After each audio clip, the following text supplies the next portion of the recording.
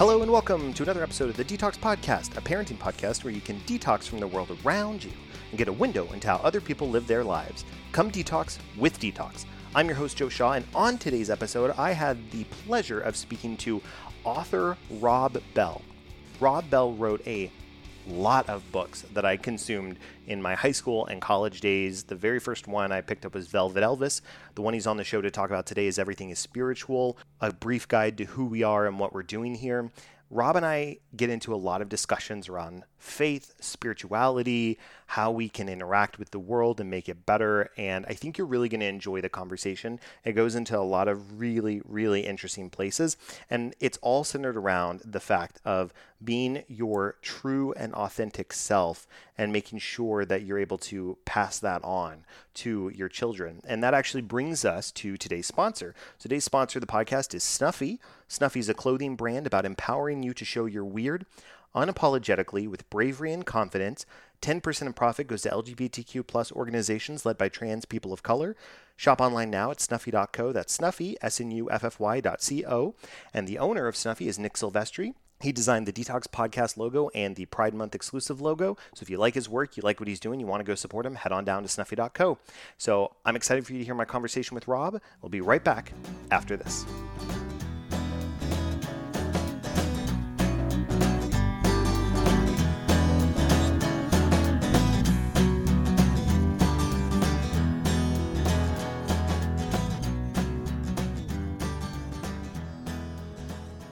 Welcome back to the Detox Podcast. With me at this time, I never thought I would say it. I'm so excited to welcome Rob Bell to the podcast. Rob, how are you doing today?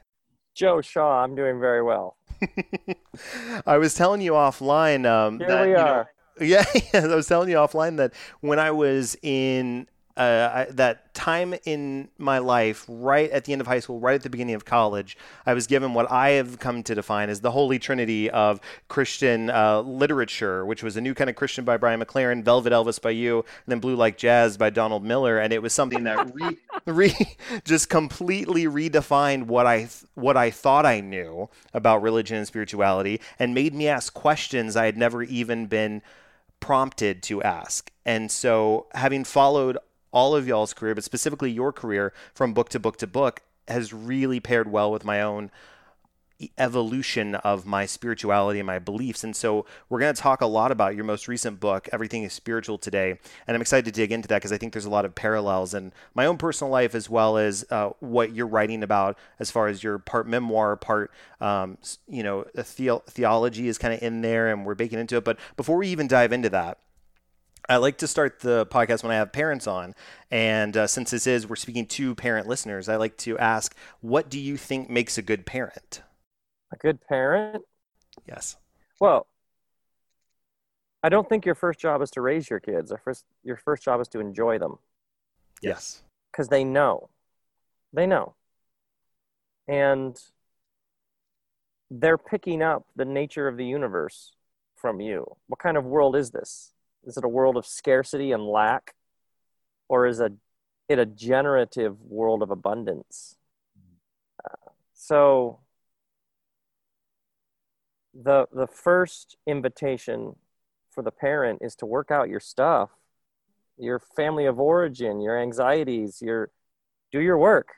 That's the gift you give your kids, is right. You're healthy and vital and you're living like you're growing younger as you grow older.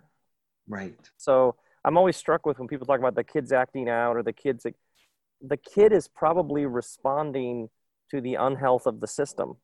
Mm-hmm. Probably. When I was like, my kid's really in trouble. No, your kid is reacting how people do to things that are insane. Like, let's start with your stuff. You just projected all your fears and worries and anxieties of your own onto your kid. No wonder the kid, don't tell me they're rebelling.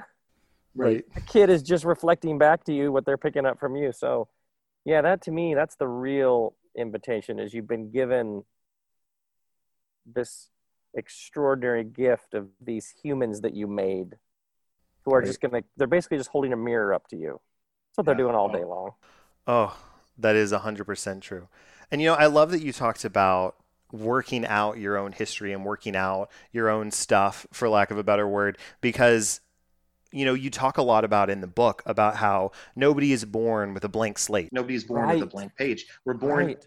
into the story that's already happening.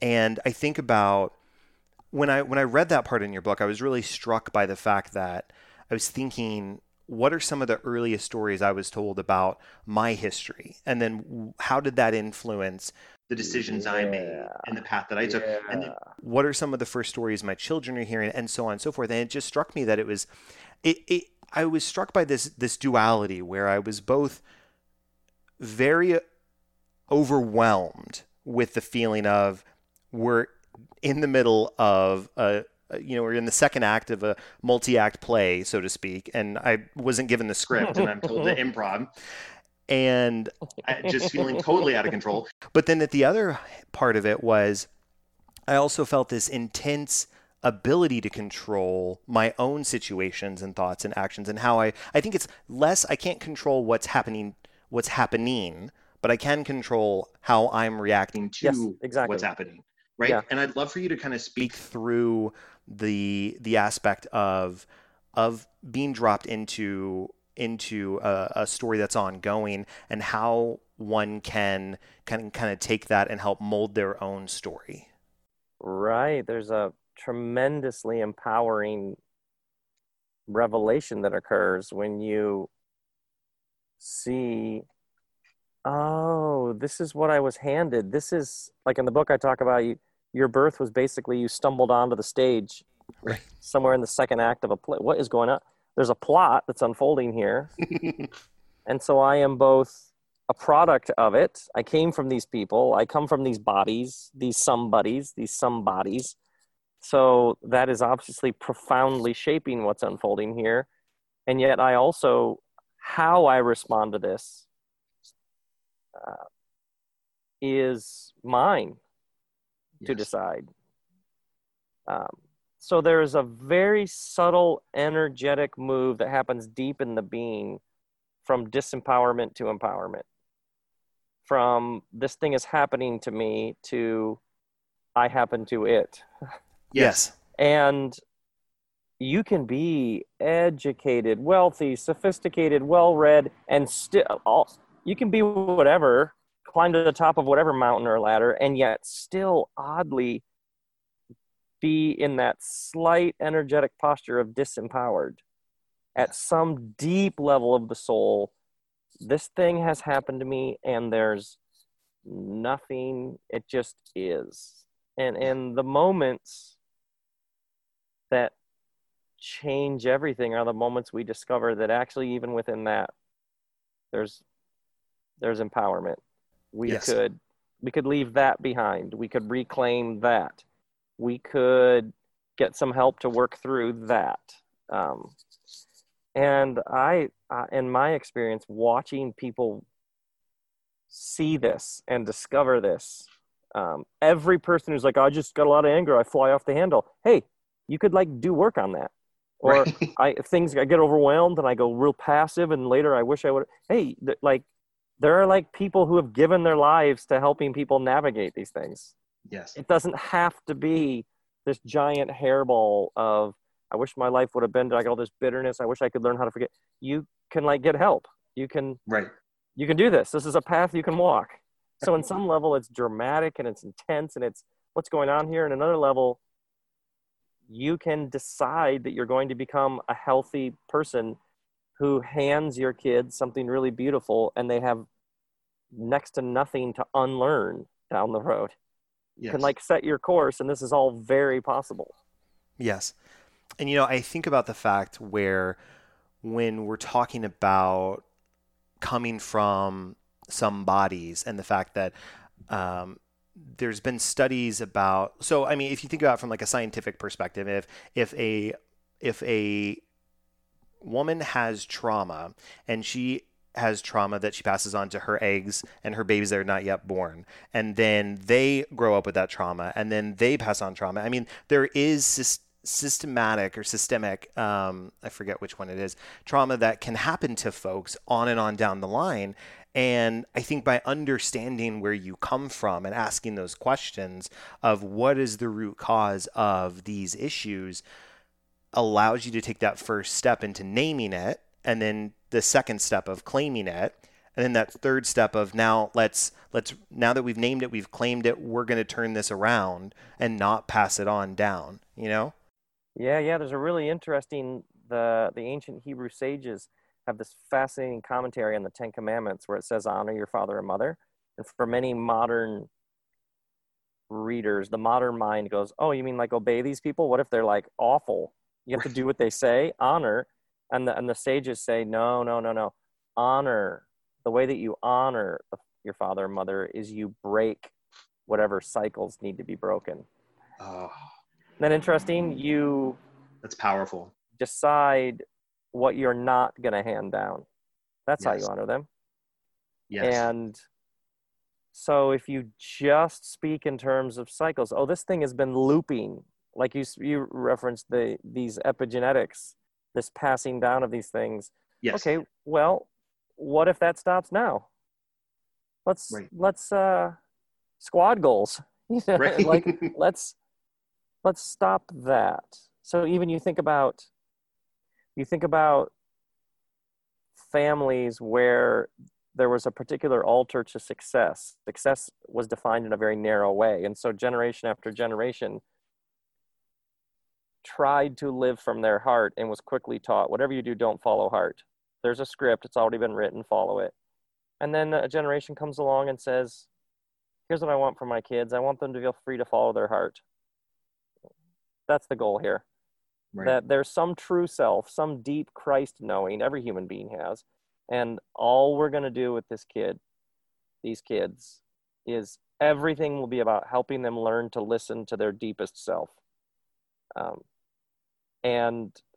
great American architect Louis Kahn would begin a building project by asking the question, what does this building want to be? Yeah. And to me, when you talk about being a parent, that's the job right there. What does this kid, that's the sacred task. What does this kid want to be? Who's in there? Yeah. That's all we're doing here. It has its own intro. I don't have to place anything on top of this kid. All I'm doing is looking for the impelling force that's rising up within this kid. Right. And maybe a touch of nudging here, maybe a tiny bit of guide. We'll just do basic stuff to help that come to its full expression. Yeah. Absolutely. Oh, so fun.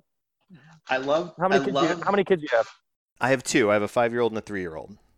Oh, good God, Joe. You don't even, it gets insanely fun down the road. I'm excited. I'm enjoying exactly where we're at now, but am also I know I will continue to enjoy it. Dude, it's exhausting. When our first two kids were the ages you're in, that was just 5-alarm fire. That was like so much energy. Wait till. It is. Oh, my goodness. You have such good stuff ahead.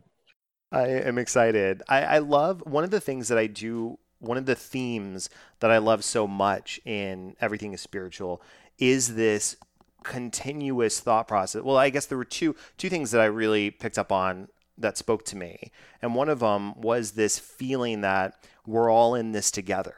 Because what I totally feel and what I have consistently felt my whole life is that I'm connected to my neighbors, and neighbors are everyone, and that we're all trying to live our best, truest life, and we're all trying to work together, and we all have our own hopes and dreams. And my goal is that we are able to sit down, break bread, and try and leave the world a little bit better than we found it. And I feel that connection with others when I'm interacting with them, such as like this medium or just having a good conversation. And I feel it less and less lately. And I think there's a lot of reasons perhaps for that. But I really, what I feel, and I'm working through a thought to get to the question, is I think this is where okay, so there's a little bit of rabbit trail here. It clicked for me. So I got my undergrad in both theology and theater from Howard Payne University. And one of the things, I studied Hebrew as one of my foreign languages in college. And what was really amazing to me was when I was translating the Torah and was able to see how Genesis was written like a poem. to simplify it, right? And Leviticus is written like a law book, and everything is written differently. And it was at that point that I realized, oh, as you said in What is the Bible, it's people are reading it literally, not literature. Literally. Yes. And that was where I realized we can take these amazing spiritual moments that are the authors writing these amazing works of art or law or whatever it is, we can take from that these amazing moments and connect with our neighbor and use it as a tool and a resource. But I feel that folks are getting more and more divided with regards to where they're drawing the lines in their religious settings, however that may look. And so I'd love to know, bringing it back around, how can one work to connect with others, their fellow neighbors, on that spiritual level and recognize these moments of clarity and really share in those for personal growth and development when we're in a society where folks are more prone to talk or yell than listen? You did it. You got to the end of that question. Yes. I knew it was there. The invitation is to look far enough inside of someone else that you see yourself, and look far enough inside yourself that you find everybody else. So polarization, particularly political polarization, is the inability to see yourself in someone else. So when someone says, I can't believe that person voted that way. Okay, that was a completely dumb, insane move to vote for that person. Nevertheless, hold on. When you are filled with resentment because you have been excluded, are you at your peak rationality? No.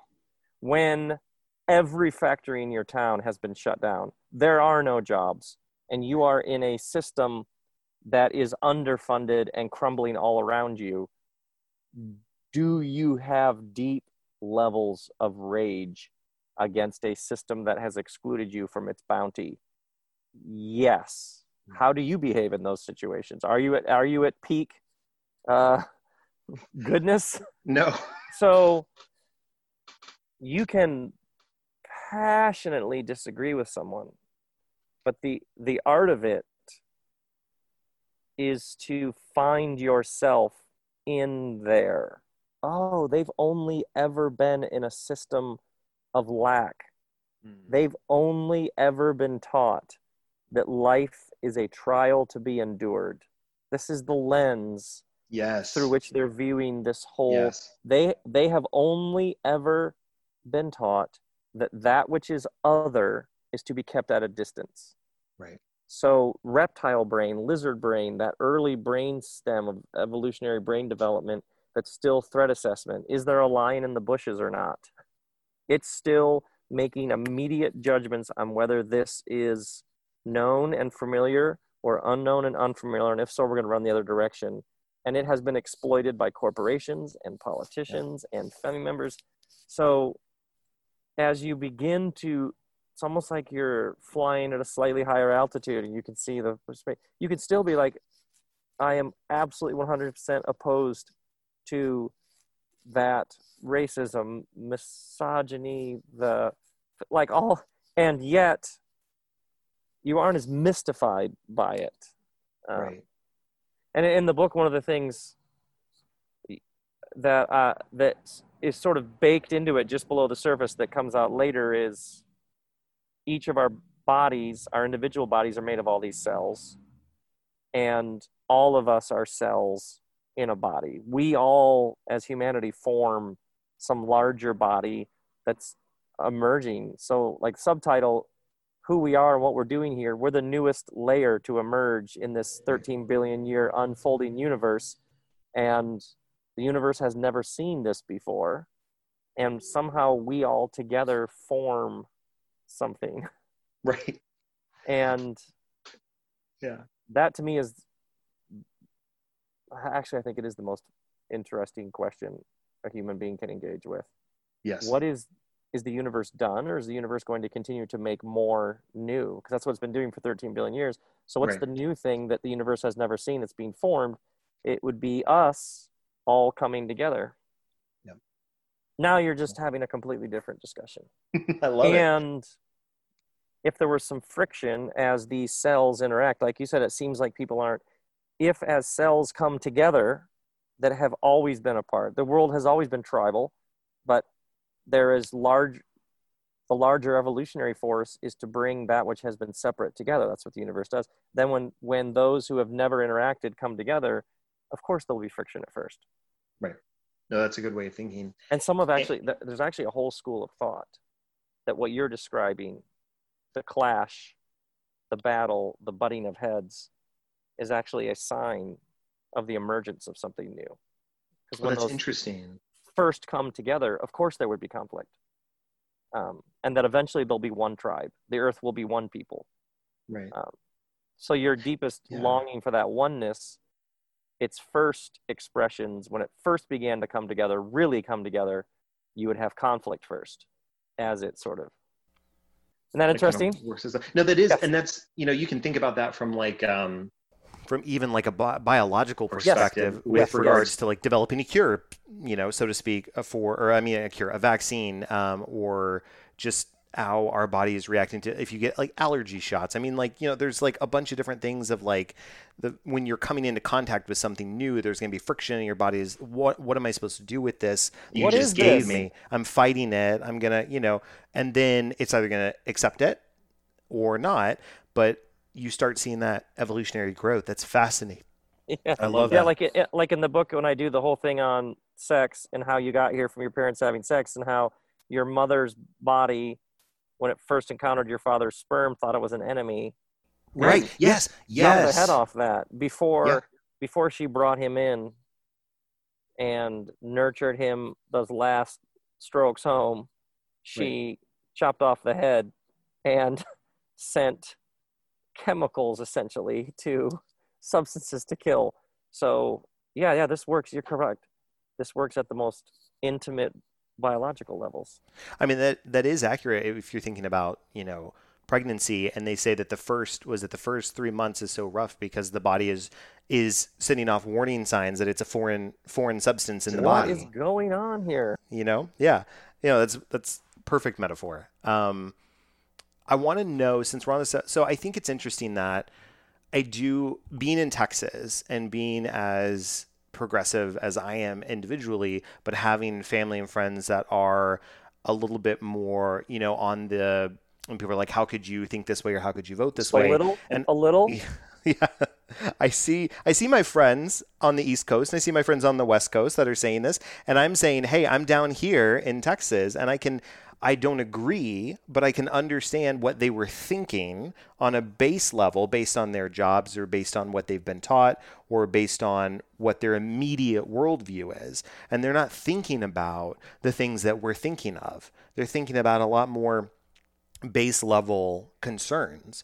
And this is what is determining that. And when you can kind of strip away a lot of the trappings of perhaps the 24-hour news cycle and social media and whatever, and have that conversation, then you can start saying, you can realize that we all want the same things, but they're being defined in different ways. And our inability to listen and see, like as you said, see ourselves in them is what causes that friction. I love the part of the book where you're talking about, you're at the church.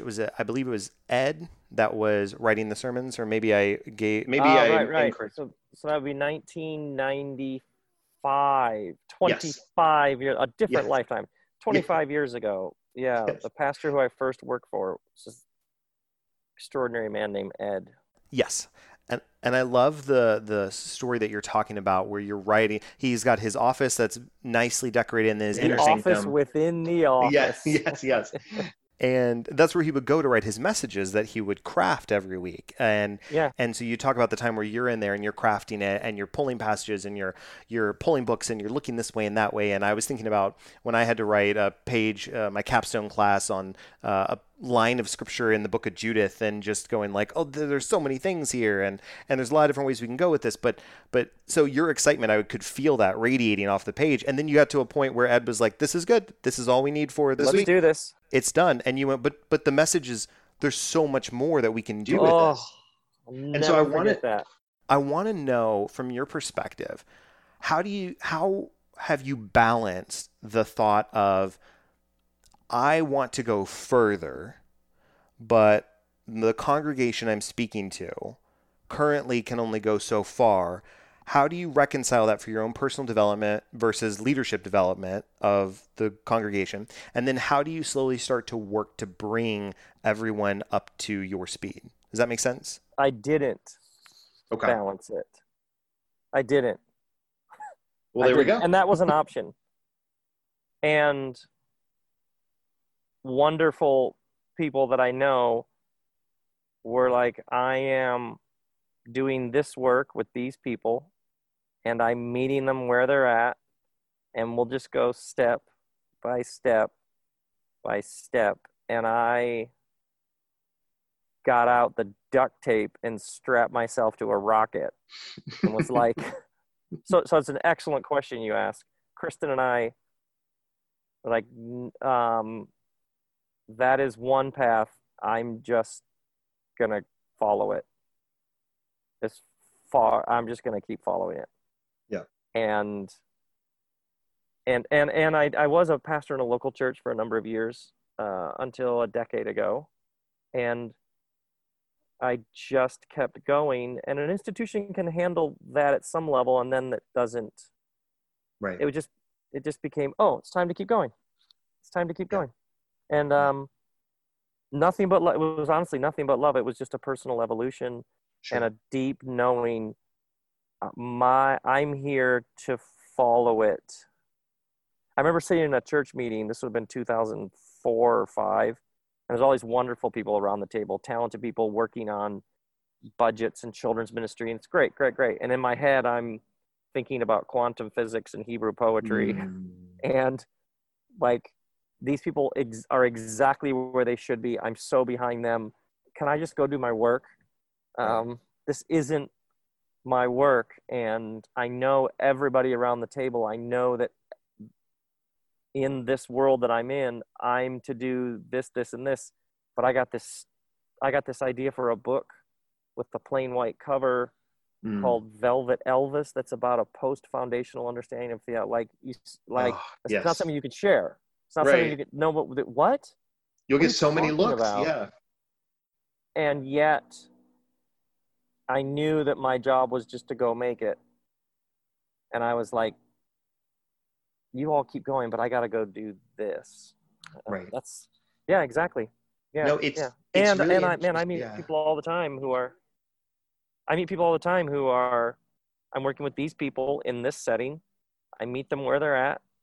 I celebrate movement wherever I see it. And I think it's wonderful. I just had to go do this other thing. Yeah. Well, I think it's, reading, I mean, it's funny you talk about Velvet Elvis. That was the first time where I thought there's a better way in which to live, is the first thought I had when I cracked it open. I mean, truthfully, I read it and I went, yes. Somebody else out here thinks this and is defining it in relatable ways. And also I'm allowed to think this way. I didn't realize I was allowed to think this way, and so I think it's also interesting where you talk about, kind of on this line of people progressing as they can. How is it, you had that analogy of circling back with folks later. It's like bumping into someone that you used to work with or used to go to high school with, and they're still saying the same jokes and the same stories. And you realize they're still where they were the last time I saw them 25 years ago, but I'm way over here. I'm in Europe as opposed to Texas where they're at, I mean, that's how far away I am. And so how can we think about, so now even, I guess, now you're not tied is the wrong word. You're not with a church in the way in which you were talking about. So how can you now redefine maybe your audience and your congregation as those who read the book and interact with you? What is the main questions that you would like them to be asking after consuming this book? And how do you see that leading them further down that path? It never crosses my mind. Okay. It never crosses my mind. There's nothing attached to the book. It's the gift as I can give it, with everything I got. You know what I mean? So this is like Knowing your creative expression. This is what I'm feeling. This is the thoughts I have. I'm all the putting it work, there. all the work is a gift freely given. This tour, this sermon, this, I've been writing these plays recently that I love. This book, this here. I see what you're saying. And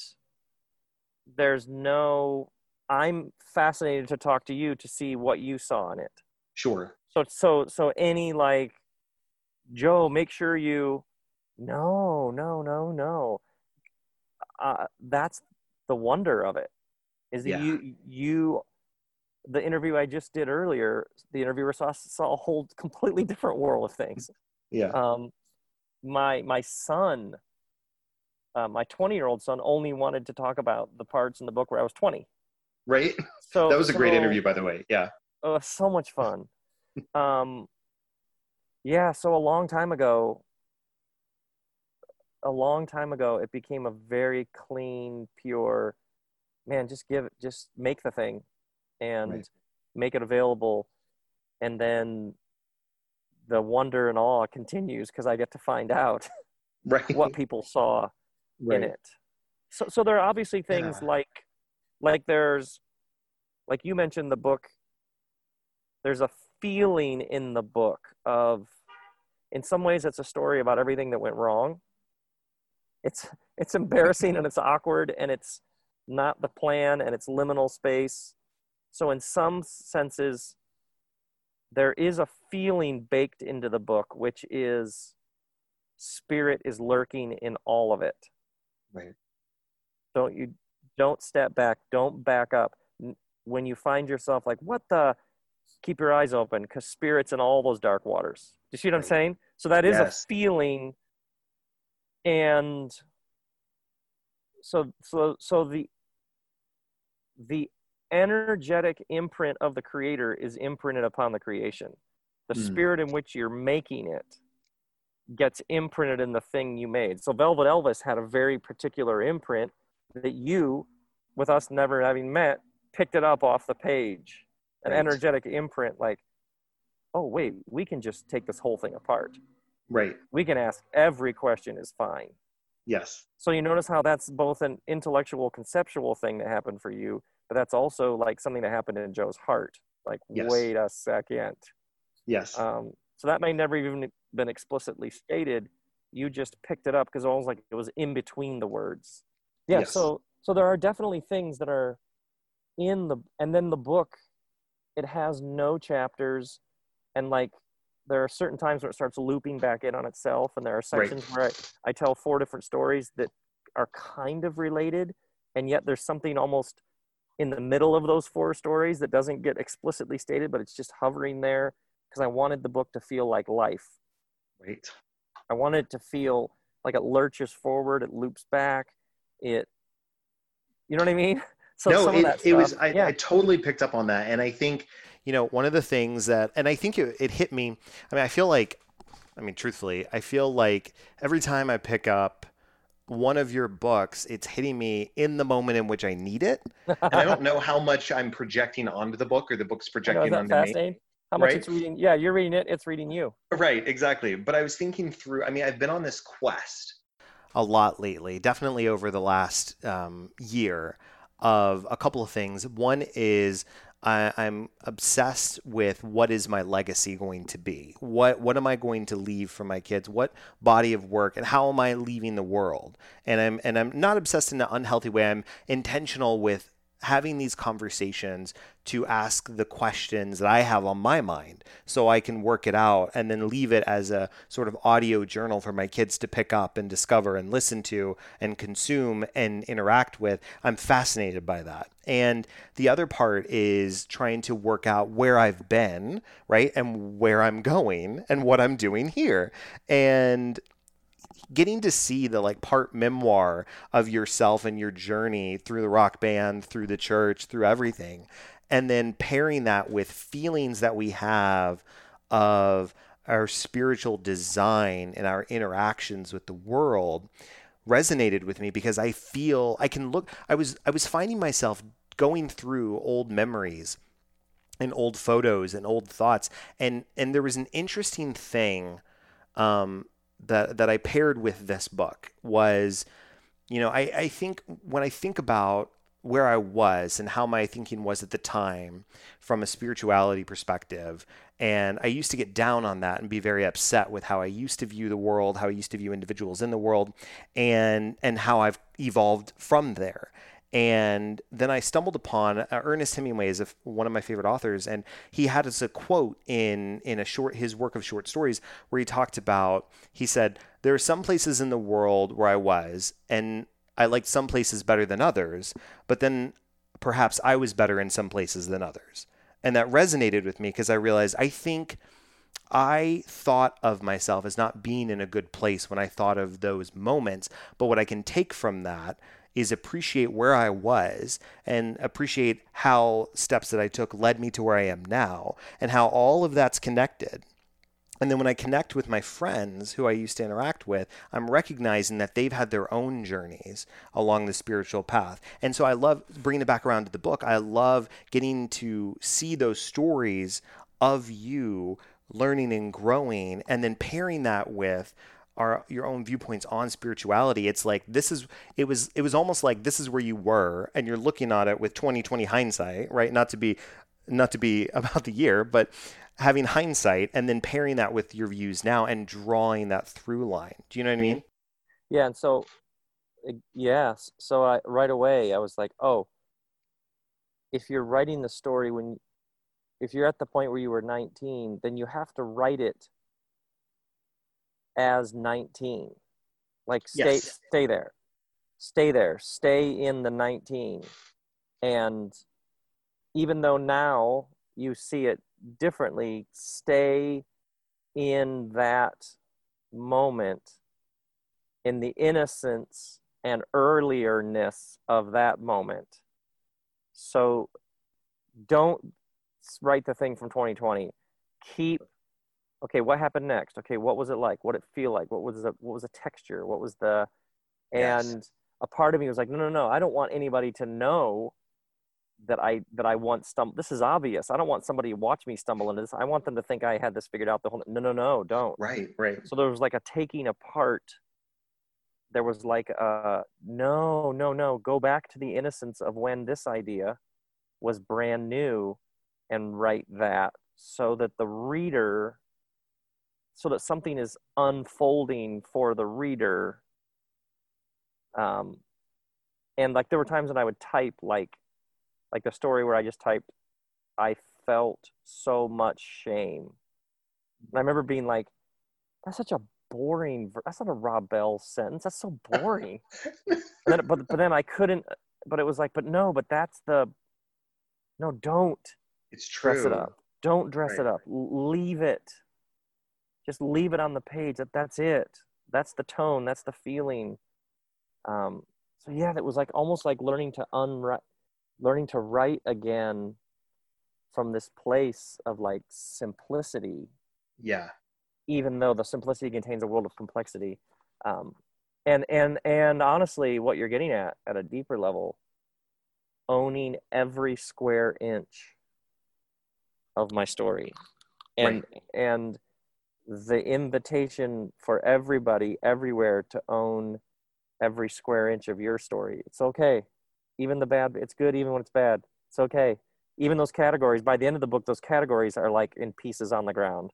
Right. Like failure, what are you talking about? What a joke. That doesn't even exist. Failure, like just gradually moving to the non-duality on the other side of all of these binaries and dualities that are helpful at one level and they just completely go dumpster fire at some point. It was genuinely refreshing to read the book from a place of, I didn't have it figured out and I stumbled a lot, and this is how we learn and grow, as opposed to I was brilliant when I was 19 and I knew I was going to be this badass dude. I mean, get that guy out of my face. Who wants to hear that guy? Yeah, I did. I want all the stuff that you think, what's wrong with me? I'm going to normalize all that. Right. I'm going to tell you all the falling down a flight of stairs on a bicycle wearing rollerblades. whatever it is that have, it's how it works. Right. Not strange. You're not, of course, it's how it works. And if you can embrace that, now you have a shot at joy. I love that. As we're wrapping up and starting to head to the final segment of the show, I want to ask you if there's somebody listening, and perhaps this is a question I've been formulating in my mind for a couple of days of the best way to frame it. And I'm thinking of a few folks that I know personally. And so I'll ask it in the best way I can. And it is, if there's somebody who's listening who feels this gigantic spiritual pull and always had pull and has always felt that, but does no longer feel as if they belong to a religious institution for one reason or another, how would you invite them to continue on their growth of spirituality? Where do you want to go next? Where's the life? Where's your curiosity? Yeah. What lights you up? What sounds fun?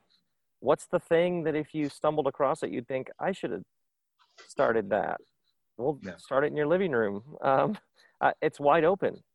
Yeah. So I would ask anybody anywhere, where do you want to, what do you want? I mean, there's this great line where Jesus asks a man, what do you want me to do for you? Mm-hmm. And I love it because desire is the engine. Right. You have everything you need. There's no like place you need to get to. I've got enough of that. Right. The gospel invitation has always been to trust that you've always had everything you needed. You've always belonged. You've always been loved. So what do you want to do? Like, what do you learn? Do you want to help, serve, act? It's way more wide open, and it's going to look different. I've noticed for some people, the thing that is like, is somebody just being like, don't do anything. You're fine. Right. Take a deep breath. And for other people, and sometimes the same person just in a different season of life, why don't you go do something? What do you want to do? You want to move? You want to sell your house? You want to get a horse? Like what? You know what I mean? You can do this. People do this all the time. This is the tradition. People, I do these sessions where people tell me what they're working on and how they're stuck. And so I sit in this front yard in the afternoons and people pop up. They sign up for these spots on Zoom from all over the world. And I never know who we have it set up so I don't know who's going to be or where they're going to be. I mean, so I get to interact with all these people who are doing all these fascinating things. And everything you can cook up is like, there's somebody somewhere who's been like, yes, I decided to try this. And the reason why I say it, not to be flippant, is what I have seen thousands of times in a row is everybody has a deep knowing. There's a true self in there. There's a Christ wisdom, all different traditions name it different things, intuition. There's a Christ wisdom present in every human being. And if we can just quiet that mind chatter, imposter syndrome, legitimacy, authority, what are my family going to think? How do I make money? And just go, okay, and you can create the space for someone to listen. I'm telling you, Joe, they always know the next step. It's unbelievable. It's unbelievable how many people begin to see all the times that their deep knowing was telling them, warning them, directing them, and they didn't listen because of the scripts around them, because of the Dallas mode that they were in that was like, no, this is how. And so they went with the thing around them, and then later were like, I knew it the whole time. That wasn't the thing. So I actually think there's a massive revolution going on right now because a ton of people are realizing, wait a second, I saw this coming. I was being told about the earth, about the economy, about our political structures, about education, about spirituality. Wait. I knew this thing wasn't going to last. but everybody said, you're not going to be disloyal. You don't want to be a traitor or a heretic or whatever. But I knew this would haunt us later. You know what I mean? Yes, I 100%. All the people who are like, I knew this wasn't the path. And yet everything around me was like, what? And so I think you're seeing a rising up of spirit and people realizing these authority structures that I trusted, that told me they were the moral gatekeepers, went 100% in on voting for that guy. And after this, this, and this, and this, doubled down. Yeah. So that is that entire structure is a smoldering wreck. So let's build something new. Yep. Yeah, you're seeing this all over. I absolutely love that. That is what I'd say to the person. You know, I heard someone speaking the other day, and they were talking specifically from an artistic perspective, but I think this is applicable because I feel like art and spirituality are intertwined with our lives, and art can be defined in a variety of different ways. But they were talking about, they said, your peak feeling of artisticness is when you are feeling or seeing your truest, authentic self in your work. So when you feel that this is my truest self looking back at me, and whatever you're doing, you're at your peak and you can continue building on that. And it said, when we get to that moment, it's this moment. And then it said, you could be building jewelry, you could be working the job you want to do, you could be being with your kids. There's a variety of things you could do for having that truest form to manifest. But I think it ties into what you were saying about it's your true self, knowing this is what I want. This is where I want to be. And this is my peak, where you're starting to see that revolution. So I absolutely love that. I would say, yeah. Well, first off, let's find a better word than artisticness. But nevertheless, Yes, but nevertheless, I would say, whatever I don't know what an artistic peak is, but a true moment of presence and vitality would be the moment in which you are not naming it an artistic peak, because the mind has gone much more quiet because you're simply in the flow of the moment. Yes, there it is. With no need to name it or label it. Right. It's just it is what we're doing. Yes, I absolutely love that. Oh, this is great. All right, well, we are going to transition to the final segment of the show, is the dad joke of the week. It is a segment where I hurl dad jokes at my unsuspecting guest in an attempt to get them to laugh while the audience groans. But I can't hear the audience. I can only hear my guest, so it works out. But I do like to put my guest on the spot first. Rob, do you have any jokes you would like to offer up today? Yeah. Okay. Okay, no, you do your jokes first, and then I'll decide whether I'm going to tell my joke. All right. Well, I chose a couple of. I gotta understand I gotta sense what your playing field is first here. Okay. Well, it varies every week, but I chose some biblical themed jokes for us today. So, Rob, first of all, who is the smallest person in the Bible? Smallest person. I have no idea.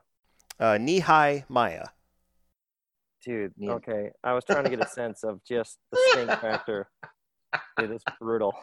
All right, I got another one for you. Rob. Oh, no, please don't. Okay. What kind of person was Boaz before he was married? No idea. Ruthless. Dude, this is like the worst of jokes mixed with the worst of like weird Bible stuff. All right, I got last one, because these are awful, absolutely awful, and that's the whole point of this. Rob, who is the most business savvy woman in the Bible? Business savvy woman. No idea. Pharaoh's daughter, because she went down to the bank of the Nile, pulled out a little profit. Oh, there it is. Those are terrible. Yes, that's the entire premise and the entire point. You need to tie off the top of the bag on this one and just toss it into the river. Okay, there's a joke that I told my daughter when she was young that gets repeated because it's so stupid. And the more sophisticated and whatever cooler that she thinks she is, the more the fact that this joke wrecks her every time just drives her insane, because she's like, I should not still be laughing at this. But one day when she was little, I was like, hey, Violet, what's the difference between a teacher and a train. And she just walked right into this one. I don't know what's the difference between a teacher and a train. A teacher says, "Don't chew gum," and a train goes, "Chew, chew." Wrecked her. Wrecked her. That's good. Oh, that is good. So stupid. But now I love it that in Los Angeles in 2020, I can pull that one out. And all I have to do is go, "Hey, what's the difference between a teacher?" And she'll be like, "And a train." And she'll laugh against her will. Right. Which is like, I already won. It's like it's just like a dunk. I absolutely love that. Well, Rob, if people want to follow you and see what you're up to, what's the best way for them to do that? Oh man, just go out in your front yard and stick up your antenna. How's that for an answer? I mean, that is one. Stick that antenna up and see what happens. The site is robbell.com. That's got Robcast episodes. We just released a film called An Introduction to Joy. That's on YouTube from last year's tour. The new book is called Everything is Spiritual. My project, Blood, Guts, and Fire, is 12 hours on the book of Leviticus. That's on the site. But yeah, well, the book just came out. So Everything is Spiritual. This is really fun because I'm getting to talk to people like you, which is I'm just thoroughly enjoying it. So much fun. Absolutely love it. Thank you so much. We do need a hashtag for this episode. I put down hashtag everything is spiritual. Is that good with you? Hashtag everything is spiritual, of course. All right, perfect. Great. All right, well, Rob, thank you so much. This has been a delight. And listeners, we'll be back next week with another great episode. Until then, hashtag everything is spiritual and hashtag be a better dad. If you know of an interesting person or story that needs to be told, please reach out to me at detoxpodcast@gmail.com. That's DTALKS podcast@gmail.com. You can also reach out via Facebook, Twitter, or Instagram at Detox Podcast, or visit detoxpodcast.com. Also, be sure to leave us a 5-star rating on iTunes if you like the show. It only takes a few seconds and it really helps us out. Link is in the show notes. Finally, thanks for listening. Please come back next week when we'll have another interesting conversation. And special thanks to my producers Ben Lawant and Galan Aldaco. Without your help and support, this show wouldn't be possible. Thanks so much, guys. Detox is a production of Vocal. For more information and more programming, please visit vocalnow.com. That's VOKAL now.com.